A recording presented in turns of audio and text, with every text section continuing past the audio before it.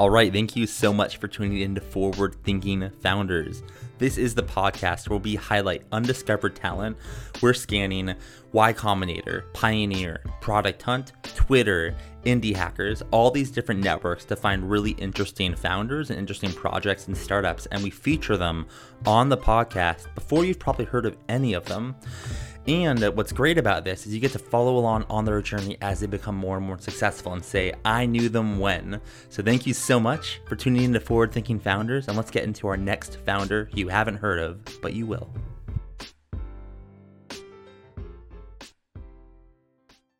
All right, how's it going, everyone? Welcome to another episode of Forward Thinking Founders, where we talk to founders about their companies, their visions for the future, and how the two collide. Today, I'm very excited to be talking to Kai Frazier, who is the founder, CEO of Kai XR. Welcome to the show. How's it going?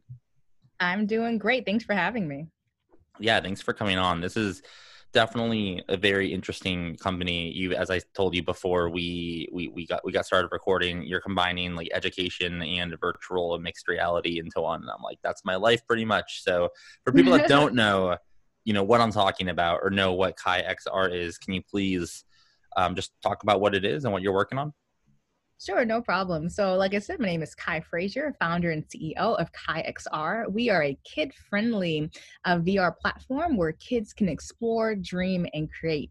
And diving into that a little bit further, on our platform, kids can explore our VR field trips, but they can also improve their tech skills by creating their very own VR adventures. So we like to say that we give educators, parents, students, we give them all an accessible path to being early adopters of mixed reality.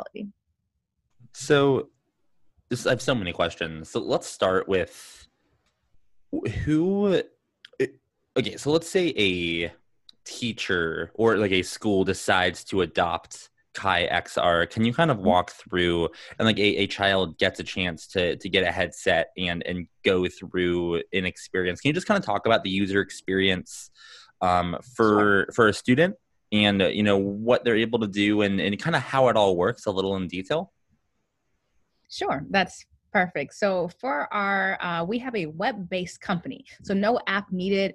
We work on any headset or device. And even if you don't have a headset, you can still use our product, which is great.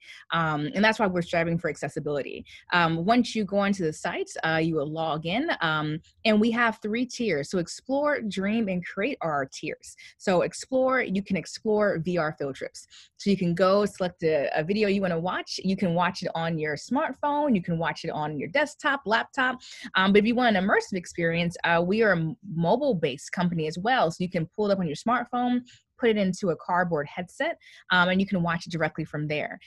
We also sell cardboard headsets. So we have VR Steam kits, and that comes with Kai XR cardboards. You get a notebook, pencil, you can take notes and everything you're seeing, and some cool Kai XR swag we have in there for you. One of my favorite things, you can decorate the headsets for stickers, so you can kind of make it look all cool and everything for kids. So that's the first part. That's the explore page of our site. The dream part, we call these like our VR dream world. So you can basically drag and drop onto a plane, a 360 experience. So the more you drag and drop, you can go directly into your VR world. You can put the headset right back on and see what you've made. There's no coding requiring, just getting used to thinking on a 3-dimension plane like that. And then the last part of our platform is create. And create is where you create the VR from scratch. So that means, if I'm going to have floor, I'm going to put the floor down. What texture will it be? What color will it be? What will the walls look like? That you can build from scratch. It's still drag and drop, but you're thinking about more on the axes, the planes you're working on, spawn points, a lot of these things that you didn't have to go deeper into in the last one. So what we do is we offer stepping stones of getting into VR, and a stepping stone in a way that kids can go from moving from being consumers of VR, but actually being producers of VR. So they can get their feet wet watching VR. They can have a little drag and drop fun stuff with the dream space, and then they can actually start to create it. And if they can get through all that, maybe one day they will want to start creating on Unity or Unreal or some more expensive VR headsets and things like that. So we're their first touch point. Yeah, this is awesome. This is more awesome than the website looks, and the website looks pretty awesome. So it's so cool. Oh yeah, everything is changing tonight, so everything's going to relaunch. It'll make a lot more sense. No, the website's still awesome as well, but it's cool to hear you talk about it. So, are you? I guess I'm having trouble mentally putting you in a category. Are you like an education? Are you a company that's providing education, or do you go into educational institutions and provide like augmented education? How do you kind of see yourself in the educational world, at least now, and like maybe how will that change over time? Yeah, that's a really interesting question since the whole educational world has basically changed overnight right now. So, because of the way I had to function, I've been a bootstrap company for a very long time. So, when you're selling into a school cycle, you traditionally have one time to sell to that school cycle. And if you miss it, you miss it. You have to wait to the next year pretty much. So, I never could put all my eggs in one basket. So, I couldn't be the school solution. So, we decided we would be the school solution, the homeschool solution, the parent solution, the children's hospital solution. So what we do is we have our services so anybody can jump on and use it to however they want to. So we have teachers that want to use it for after school programs. We now have teachers who want to use it for virtual after school programs and summer camps and things like that. We have teachers that want to use it as their STEM curriculum. So how can they have a class about teaching VR? So we try to make it pretty much open so you can use it the way that makes sense in your classroom or your learning environment, wherever that may be. And why VR? Like, what about VR is interesting to you? I can tell you're super passionate about it. So what's the kind of the background behind your interest in VR? Sure. So, what's interesting is I tell people that VR is a learning tool. It's one learning tool. And for me personally, it's the strongest learning tool I've seen for kids. One of my favorite stats is when kids use VR, they usually have a 90% comprehension rate when they're learning new things for the first time, as opposed to pencil and paper, it's 40%. So from a teacher, I'm excited about it because it helps with their academic comprehension, but it also gives them an exposure to a lot of things that weren't normally capable, like they couldn't see. So for example, maybe I have a kid who wants to go into being a career as making mixed reality, for example. One of our VR experiences, how do you make mixed reality? So they can see that and jump around and they can know what they may have an interest in doing and what they may not have interest in doing. That's important too. So for me, we changed the company to KaiXR so we could continue to journey into different mixed reality. So we can add augmented reality to our stuff. We can, we don't know what that looks like. That's what we use the XR. But I'm also very clear with people, if a new learning tool comes along that's really great and has the same, can do some great things with kids too, I'm all for that too. I'm looking for tools that help my kids succeed in the classroom and beyond. And you might have mentioned this, but I maybe didn't fully understand. So you're allowing for that third phase you were talking about, the third product, where Mhm. the students are able to, where the kids are able to play to build their own experiences. But you mentioned that maybe eventually they can build in Unity or build in Unreal. I'm curious, did you create your own light version of Unity, or like how are they? Can you tell like how'd you enable something in between nothing and Unity? I guess I may not know the space that well, so I'd love to hear how you did that. Sure. That's a really great question. So the funny thing is when I was working with VR, there was an epiphany for me when I was going into schools that I would have failed if I didn't teach kids how to make the VR. A lot of kids were asking like, how do I make my own game? This is cool, but now I want to make it. And I had nothing for them. So I spent a lot of time just, scouring the internet for anything I could find that was great, that can work with kids who maybe don't have a parent at home that understands coding and can really, champion them on.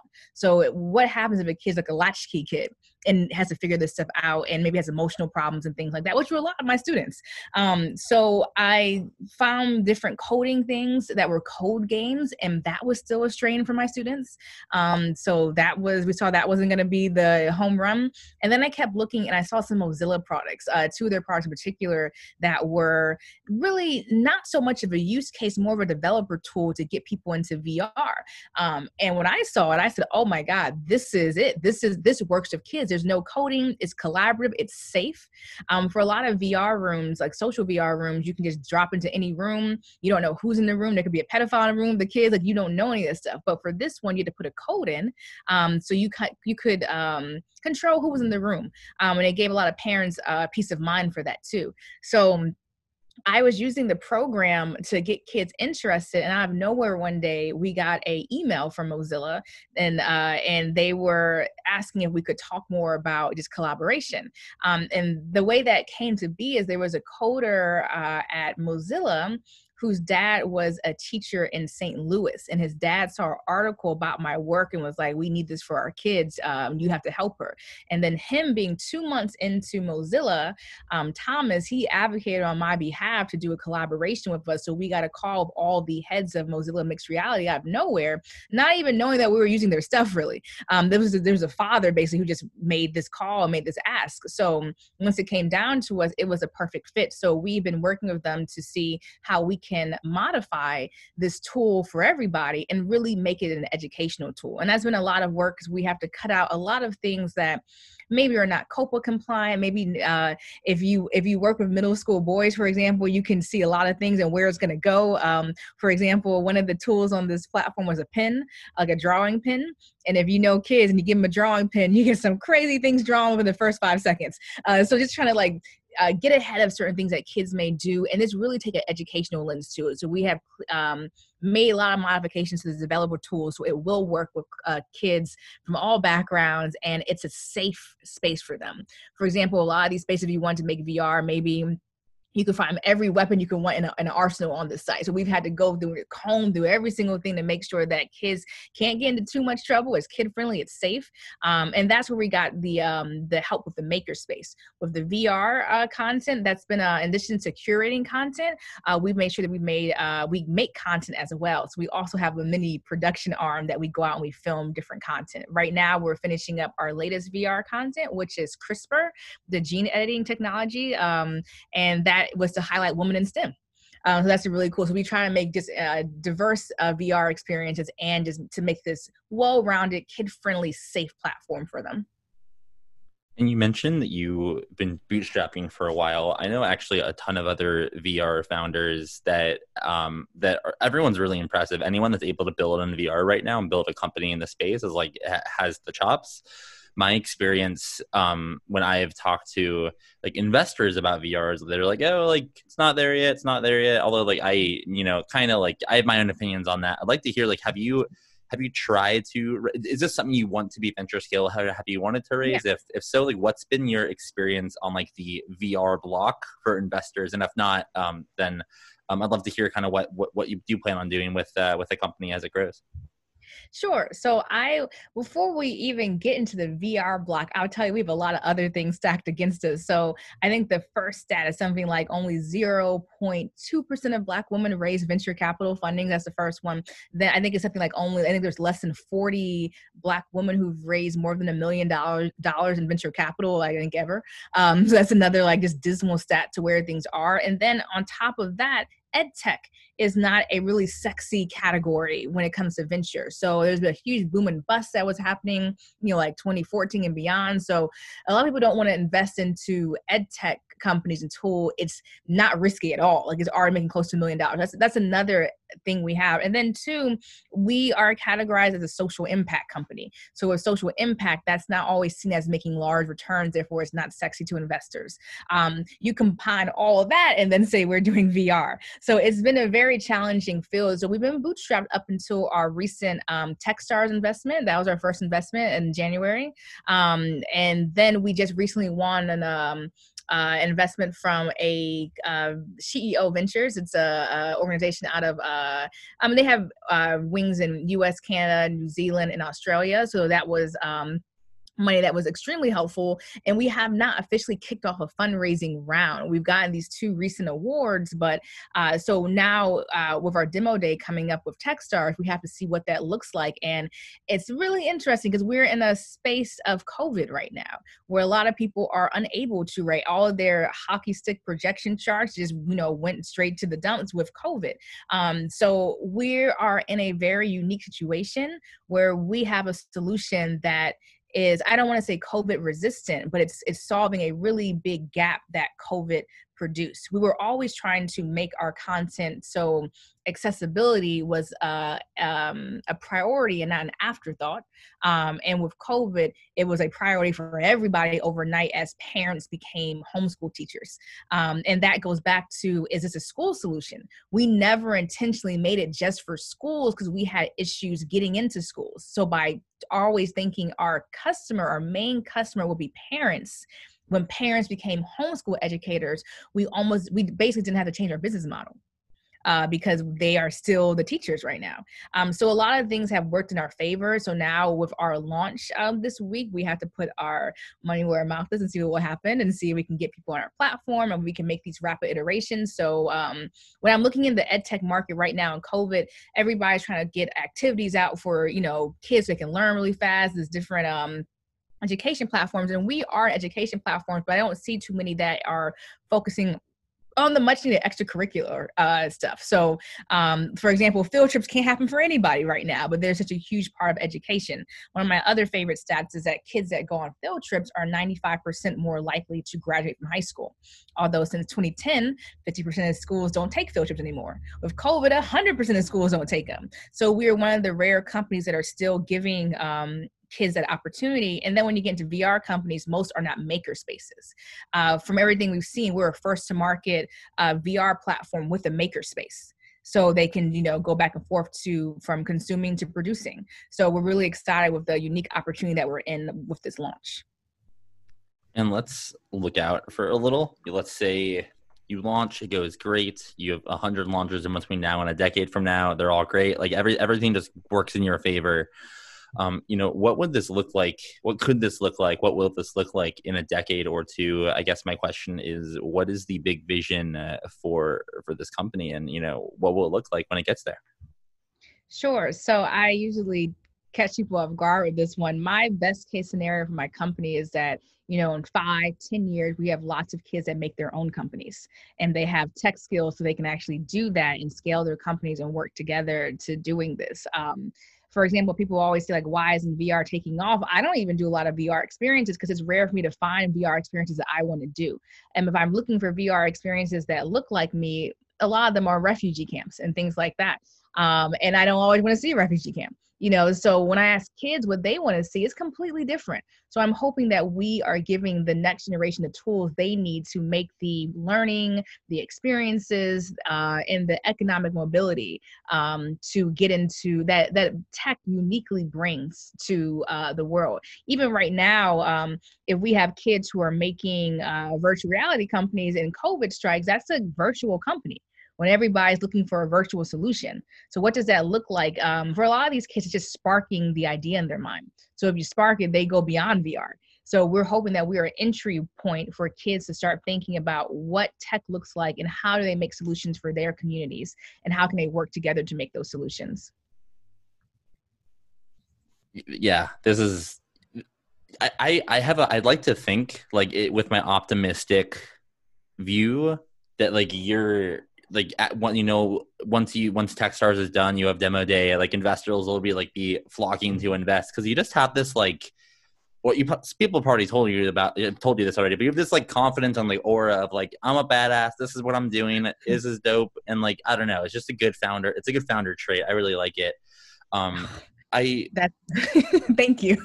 Yeah, no problem. No, it's just I mean it's just I don't know, it's just this energy, and I think when you're a founder, you need energy because you're talking to a billion people all the time, and they're, good impressions matter for everyone, right? For employees, for investors, customers, kids, etc.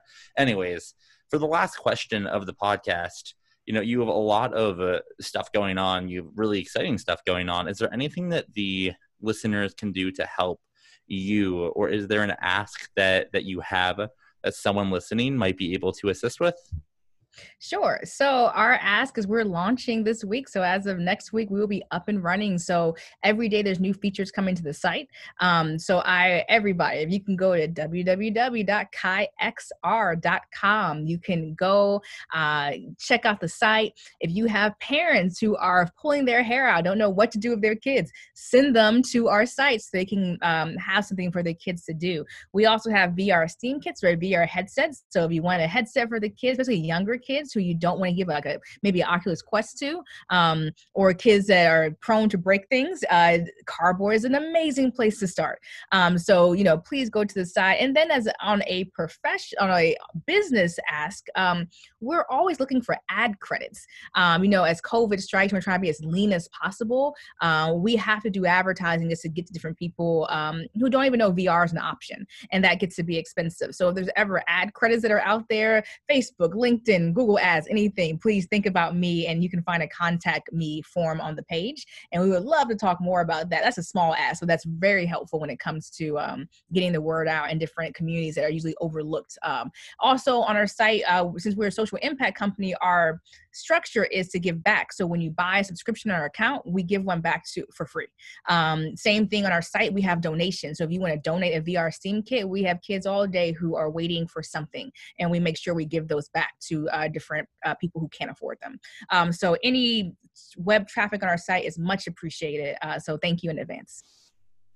All right. Well, Kai, thank you for coming on. I really enjoyed the conversation. What you're working on is phenomenal. And I look forward to seeing the success and the progress and getting involved, however else I can, especially we can talk offline, but I work for an education company. There's totally some collab ops there for sure. So, but regardless, thanks for coming on, and I wish you best of luck.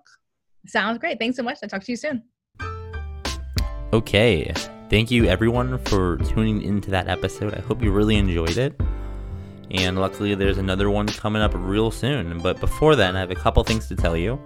First, if you're listening to this and you think you're working on something cool or you think you're smart, hit me up on Twitter. I am at Matt_Sherman, and that is Matt with 1 T. So hit me up, shoot me a DM, and I'm happy to check out what you're working on, and maybe we can get you on the pod. But at the very least, I'm happy to give you feedback on your product or project or startup. Lastly, if you can please rate this podcast in the iTunes store, that would be awesome. I'm trying to get up in the rankings so more people can discover these awesome founders, and the only way to do that, or one of the ways to do that, is growing with rankings. So if you liked what you're listening to, please just go onto the iTunes store, give it 5 stars. Or 4, or 3. I'm not going to tell you what to give, but just tell whatever I deserve, you should rate that. With that, I'm signing off. See you next time. Bye.